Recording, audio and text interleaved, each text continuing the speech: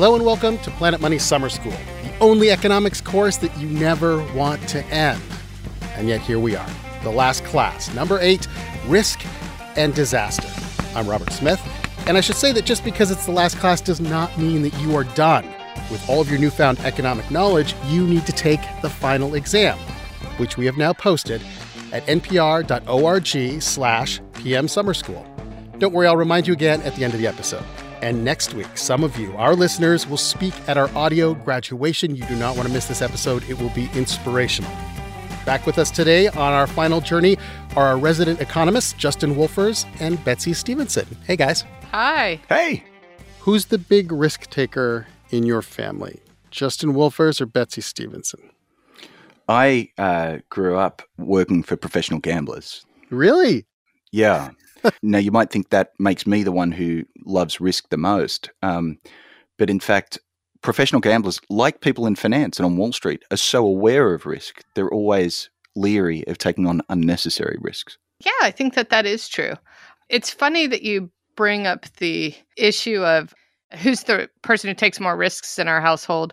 You know, being economists, we have actually a pretty common language for being able to talk about risk and to think about trade-offs across risk many times. I'll always let the kids swim in the ocean with sharks. I still love them. I just think the probability of them getting eaten is pretty low. Right. So risk is simply a set of probabilities. Then the payoffs, the outcomes, what's going to happen associated with those probabilities. So it's not that some things are risky and other things aren't. Risk is on a spectrum. You know, that's why you can have a discussion with someone if you say, hey, I don't want to do that. It's too risky. Well, what do you mean? Is it that you think the probability of risk is too high for you? Or how you value the outcome that would happen if the bad thing happened is different from the other person? Yeah. And of course, avoiding risk also has a cost. If you don't swim in the ocean because you're afraid of sharks, then you miss the joy of being in the cool water on a summer day. By the way, that's known as opportunity cost. You should know that. Or if you're trying to avoid the financial risk of your house burning down, then you're going to have to pay the cost of insurance, which is what our show focuses on today. The strange world of risk and insurance, putting a price on all the bad things that might happen. We're going to play an episode from 2014, hosted by me and Jacob Goldstein, and then we'll return at the end for our final summer school lesson. I'll let Jacob take it from here. My wife and I recently bought a house for the first time, and a few weeks after we moved in, we got this envelope in the mail. Inside the envelope was my homeowner's insurance policy. I got it right here. It's a little booklet, 23 pages long, printed on this thin paper, and it says in little letters on the front, "Please read your policy carefully." So, because, frankly, that's the kind of thing I'm into, I did. I read it. The policy blew my mind. I mean, it's a totally standard policy. Millions of other people have this exact same booklet. But the contents, the details, are amazing. It's like somebody took all of the bad things that could happen in the world and divided them into 2 buckets. Stuff that is covered and stuff that is not covered. For example, I'm covered for damage caused by riot or civil commotion. All right. I'm covered if a missile hits my house. I'll take it. But I am not covered if a missile hits my house in a war. Also, if that missile happens to be a nuclear missile, I'm not covered whether there's a war on or not. I live in Brooklyn where, as far as I know, there are no volcanoes. But there is a volcano section of my policy. If a volcano shakes the ground and damages my building, I'm out of luck. But if a volcano spews lava onto my house, I'm covered. It says it right here. Additional coverages, paragraph 10. Volcanic action. Today on Planet Money Summer School, strap in, everyone. We're going to read Jacob's insurance policy from the beginning to the end and show the economics behind all that fine print. This message comes from NPR sponsor Western Governors University. WGU offers online bachelor's and master's degrees in business, IT, education, and nursing. Their innovative competency-based learning model was designed specifically to fit the lives of busy adults. With WGU, you can move through the material you already know and spend time learning what you don't, which means the faster you demonstrate what you know, the faster you finish. Learn more by visiting wgu.edu/planetmoney.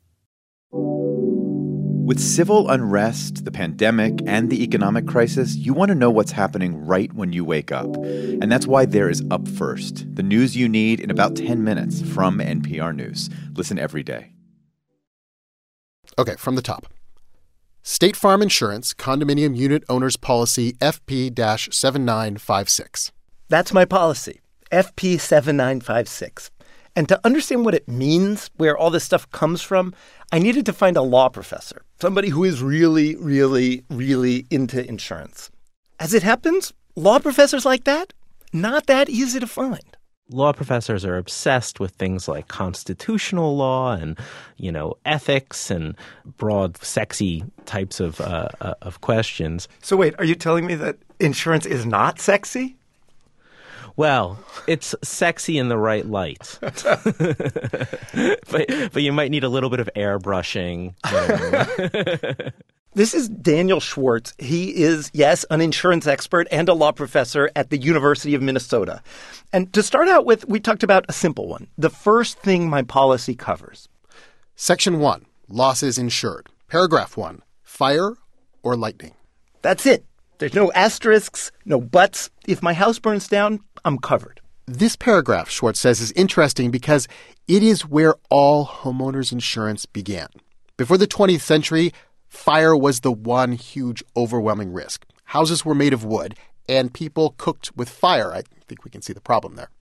And people in the U.S. were buying fire insurance all the way back in the 1700s, back before even public fire departments existed. So insurance companies basically created their own private fire departments. Schwartz says when you bought a policy back then, you did not get 23 pages of policy printed in a little booklet. You got this metal sign, this shield to put up outside your house. The fire department would come, and if you had this shield that said that you were insured against, they would put out the fire. And if you didn't? And if you didn't, they wouldn't.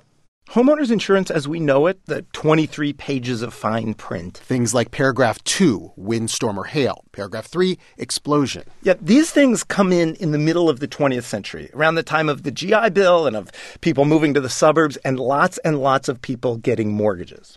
The banks behind those mortgages start to say, hey, we are not going to lend you all this money unless you buy solid insurance to protect the house against more than just fire. Things like paragraph 4, riot or civil commotion. Paragraph 7, smoke. Paragraph 8, vandalism or malicious mischief. So all of a sudden, insurance companies have to decide, we've got this whole universe of risks. What is in and what's out? What is covered and what is not covered? And so they created this big, complicated section, losses not insured. And it's this section, all the stuff that insurance does not cover, this section tells you how insurance really works. We asked Schwartz to help us decode it, and we started with paragraph 2, subparagraph E, war. War. I am not covered for war, including any undeclared war, civil war, insurrection, rebellion, revolution, warlike act by a military force or military personnel. What does that mean? I never even thought about it. But now that I know that I'm not covered for war, I'm kind of nervous. Well, when war occurs, lots and lots of property is destroyed. And when lots and lots of property is destroyed at the same time, it's very hard for insurers to actually cover that. So if you're insuring London in 1939 and war is covered, you're essentially about to have to pay to rebuild all of London, which is about to get blown up. Exactly. And not only that, but you will be unable to pay that and you will go bust, and many people will never get paid in the first place. War is what insurers call a correlated risk. If, God forbid, my house gets blown up in a war, it is much more likely that, say, Robert, I'm sorry to say it, your house, 10 blocks away from mine, would also be blown up. It's much more likely that my sister's house in Florida would also get blown up. Correlated risks like these are really hard to insure against. Yeah, what insurers really want to cover is the opposite. Things like fires. Now, if my house burns down, that doesn't make it much more likely that Jacob's sister's house in Florida is going to burn down. And the number of homes damaged by fire really doesn't vary that much from year to year. That makes it easy for insurers to just basically do the math, figure out how many fires there's going to be and how much they're going to charge for fire coverage. So when you see that long list of things your insurance company doesn't cover, a lot of that is stuff that just kind of breaks insurance. Things that are so big that insurers just can't handle them. If they tried to cover those things, they would go bust. They could never pay all the claims. Things like paragraph 2, subparagraph F, nuclear hazard. Or paragraph 2, subparagraph C, item 1, flood. Surface water, waves, tidal water, tsunami, overflow of a body of water, spray from any of these, all whether driven by wind or not. When things like this happen in the world, there are a lot of people who wish they had read all the fine print in their policy. Jeff Waddle, a State Farm agent in Greenwich Village, says nobody does that. In reality, no. In 6 years, I've maybe had three people who have actually read their policy, or at least read part of it and, highlighted parts that they wanted to talk about. So that's 3 people out of about how many? Well, I have 5,000 customers with homeowners policies. So, do the math. This was a problem after Hurricane Sandy hit. Lower Manhattan was a complete disaster. People had to leave their homes. And they did what you do when you're hit by a disaster. They called their insurance agent. And Jeff had to tell them the bad news. It was very difficult because down here where we're located, we didn't have power. The majority of my customers live down here. They didn't have power. Unfortunately, we had to explain the reason for the power outage was due to Sandy, which was flooding, and flooding's not covered. So their hotel stay, their expenses associated with not being able to live in their apartment were not covered under the policy. Okay, so now I understand the big exclusions, the floods, the missile during wartime. But there's this part of the policy that still just seems weird. Okay, I've been waiting to read this one. Additional coverages, paragraph 10, volcanic action. Volcanic action, even in insurance world, is confusing. If you go to, page 6 of my policy. You know this thing so well at this point. Well thumbed. Look at that. It is well thumbed. Page 6, it says volcanic action. It basically tells me, don't worry about volcanoes. I am covered for lava flow or ash or volcanic blast. So, okay, I'm good, I think. But then if I flip ahead to page 10, here under earth movement, I am not covered for earth movement, whether it is caused by a volcano or a mudslide or, most importantly, an earthquake. And to be honest, although volcanoes are scary, the earthquake is the real concern here. Earthquakes are generally not covered by insurance companies for 2 main reasons. One is the thing we've already talked about, the correlation. For instance, after the Northridge earthquake hit L.A. in 1994, the L.A. Times reported that insurance claims on that earthquake were more than all of the earthquake premiums ever collected in California. But Schwartz says there is this other big fundamental thing that makes it hard to cover earthquakes. Insurers normally, when they sell you a policy, they want to make sure that they have roughly the same amount of information that you have as a policyholder, or even more. Otherwise, there's a possibility that only the really risky folks will purchase insurance. Normally, we try to avoid all the lingo, but this is a show about insurance, so let's just go for it. The fancy term for this is adverse selection. Insurance only works if all sorts of people buy the insurance, right? But who really wants earthquake insurance? People who live on top of a fault line. People in California, basically. Now, who is not willing to pay extra? Everyone else. Jacob lives in Brooklyn. So when this happens, when the only people who buy insurance are the ones most likely to be hit by the problem, when this happens, insurance does not work. So when my policy excludes earthquakes caused by a volcano or whatever, what the policy is really saying is, if I want earthquake insurance, I'm going to have to pay extra.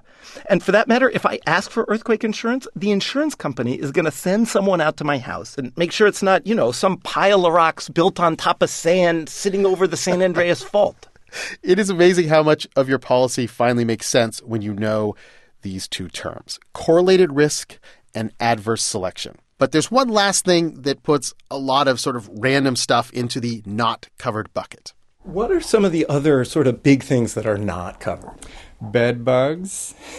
Lots of, a couple years ago, especially when bed bugs was really prevalent in the news, a lot of customers were freaking out. It's weird that bed bugs aren't covered because bed bugs, despite what you may have heard on the local news, are not like an earthquake or a flood. They're relatively isolated and they're not that expensive to deal with compared to some giant disaster. Insurance companies won't pay for bed bugs or any other kind of bugs or vermin for a different reason.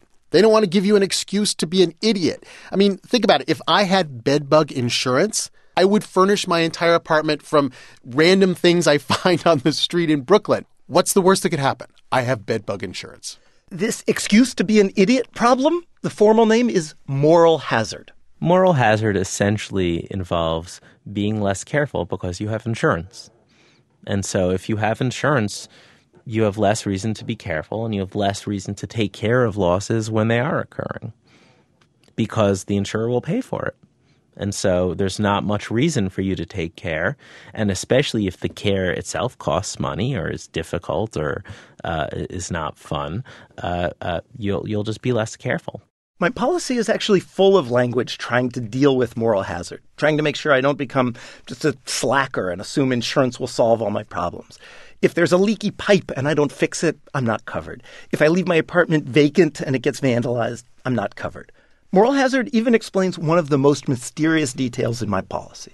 Losses insured. Paragraph 10, falling objects. I am covered for damage from falling objects, a tree or a satellite or whatever, but only if the falling object first damages the roof or an exterior wall of my building. And I read this and I kept thinking, what other damage could I have from a falling object?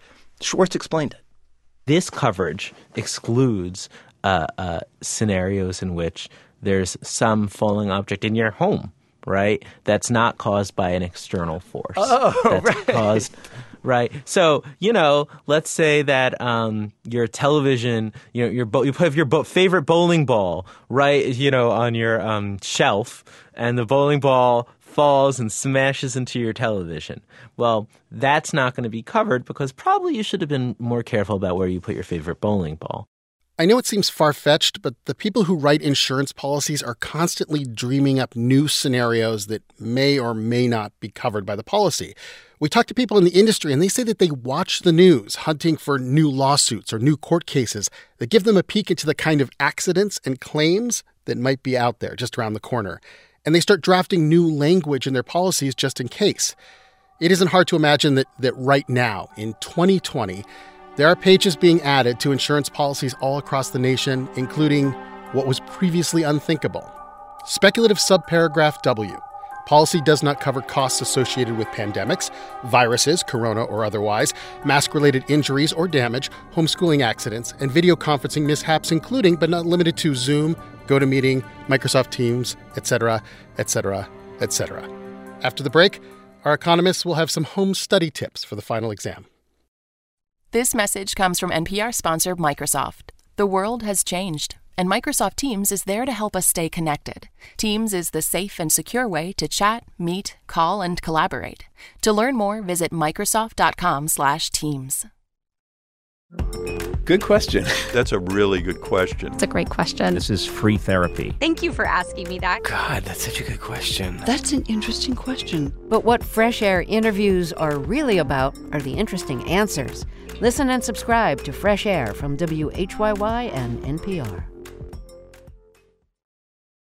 So now that we've considered the fine print of an insurance policy, let's take this bigger. Let's talk about how economists think about insurance and all the things we discussed in the episode.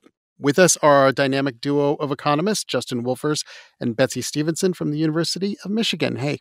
Hey. Hi. So one thing we didn't get into in this episode, because we were really dealing with Jacob's policy alone, why do we buy insurance in the first place? Like, why are there so many things that we insure? And how do we decide what we insure and what we don't? We buy insurance because we don't like risk. Think of a risk as being heads, life gets better, tails, life gets worse. The problem is that when bad outcomes occur, we become really miserable. When good outcomes occur, we become only somewhat happier. So the downside in terms of what it does to your quality of life is much worse than the upside. So you'd rather not have that risk in your life. So you can buy insurance. So heads, you've crashed the car, but then the insurance company pays for a new car. Or actually, in terms of this episode, heads, something bad happens to your house, but then the insurance company pays for your repairs. So you no longer have those unnecessary financial fluctuations in your life. That means if the bad outcome doesn't happen, you put money into the pool that helps somebody else when it does. And so, insurance has just been part of a community where we all chip in to a big pot of money. And when somebody's house burns down, they get the pot. That's what insurance is. And people like that because they would rather pay a certain amount up for sure than take a gamble that they have a huge loss that could maybe wipe them out or really change their quality of life. Another fascinating concept in the episode is moral hazard. Probably my favorite economic name there is, moral hazard. And moral hazard is basically once the risk has been taken off my shoulders by an insurance company or by a pool of people who are willing to take risk off my hands, then I have every incentive to just lead a riskier life. So I just have to say, I hate this phrase. Do you? Because I love it. It has moral. It has this judgment towards it. Like when individual people optimize for themselves, well, hey, that sounds a little immoral. When have you ever referred to a company profit maximizing as engaging in moral hazard, right? All that these people are doing is they're saying, hey, I don't bear the benefit of taking these costly actions anymore. When you face costs but no benefits, any kind of person who's trying their best to get the most out of life, they don't take costly actions that have no benefits to them. So this you should say no benefits to them. The problem is the benefits are going to the insurance company. And that's one of the reasons why you see insurance companies paying you to go to the gym, by the way. They're like, hey, if you stay healthy, your medical bills will be lower. So get off the couch, go to the gym. They want to give you that incentive. I do remember the one time that I bought the full and complete optional insurance on my rental car was the time I was going to drive into the desert, into one of the most dangerous ravines there was in the country. And I'm like, you know what? I'm going to buy the full insurance at this point. That sounds like adverse selection. Yeah, that's adverse selection. That's like, the insurance company, who they didn't want to buy that policy? You. Do you know why that rental insurance policy is so expensive? Because the only people who buy it are you. I did, when I walked in, I did not wear my hiking boots and bring my backpack because I'm like, oh, they'll spot me. The general idea of adverse selection really is you won't get the customers you want. That's an idea, by the way, that goes well beyond insurance. If you were to open an all-you-can-eat buffet in a college town, who's going to turn up? It's going to be the football team. I do sometimes mix up adverse selection and moral hazard. I do think there's an easy way to actually just keep the two straight. Adverse selection, we think of as the types of people or the types of customers you're getting. So who you were at the time was leading you to buy insurance. If, on the other hand, when we think about moral hazard, we're talking about actions, and you're not getting the actions from your customers that you want. If you rented a car and you bought all the insurance, and then you said, oh, let's go off-riding. It doesn't matter. I'm fully insured. Those are the actions you're getting that you don't want from your customers. So it's a hidden type or a hidden action. Is there a way for a company to get rid of this moral hazard? Push people to have skin in the game. A car rental company that makes you pay the first $1,000 or the first $2,000 of any damage you do to the car. All of a sudden, it's not free for you to speed. It's going to be somewhat costly, and it's going to lead you to take a little bit more precautions. The bottom line is that when we think about insurance, the insurance company really wants to protect you against events and outcomes that you have no control over. But there are very few things where we have absolutely no control over them. Most things in life are some mixture of our actions and luck.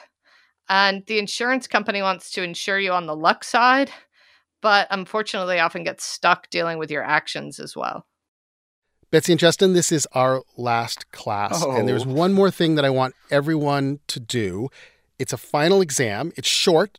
I cannot promise it's easy, but it is short. And if you pass this test, then you have truly earned the Planet Money fake diploma. You're about to tell me exciting. that Betsy and I have to do the grading for all of our listeners.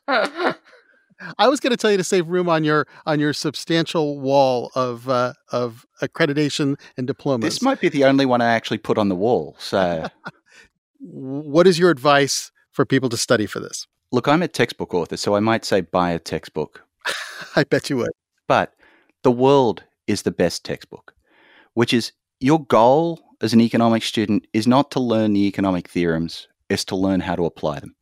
And as you walk through the world with your eyes wide open, with a summer school behind you, you're going to see economic forces at play everywhere. And that's when you're learning the most important skill. So as you prepare for the exam, I say, open the newspaper, look at the world around you, and use these concepts you've learned and say, how can I think about the world I'm seeing a little bit differently because of what I've learned? And if you can use it, then I know you'll pass it. Aw, thank you both so much. It's been great doing this with you. It's been a pleasure. It's been a pleasure. All right, students, this is it. Go take the final exam. It is at npr.org/PM Summer School. One word. That's npr.org/PM Summer School. Good luck, everyone. And just in case you needed to study, let's go over the big vocabulary words one more time. Adverse selection is about attracting the wrong kind of customers. Imagining opening an all-you-can-eat buffet, and then the football team arrives. Adverse selection. And moral hazard is about encouraging the wrong kind of behavior. After you get rental car insurance, you may be tempted to go off-road. I'm not saying I did, but you might be tempted because you no longer bear the financial risk. Woohoo! Oh, and also correlated risk. It's a very 2020 word. It's when bad things happen to everyone at the same time, and it's very, very hard to insure against. Send us your morally hazardous stories. We're Planet Money at npr.org. You can also find us on social media, Facebook, Instagram, Twitter, and TikTok, which helps fund the wild videos on our channel. We're at Planet Money. If you'd like to continue your summer school learning, may I suggest Justin and Betsy's new audio course/podcast. It's called Think Like an Economist. It's on the Himalaya app and wherever you find your podcasts. Today's class and the entire series was produced by Lauren Hodges with help from the entire team. Alexi Horowitz-Ghazi, Darian Woods, Nick Fountain, Liza Yeager, and James Sneed. Sound design from Isaac Rodriguez. It was edited by Alex Goldmark. And we'll all be back next week for a very special graduation episode. You all grow up so quick. I'm Robert Smith.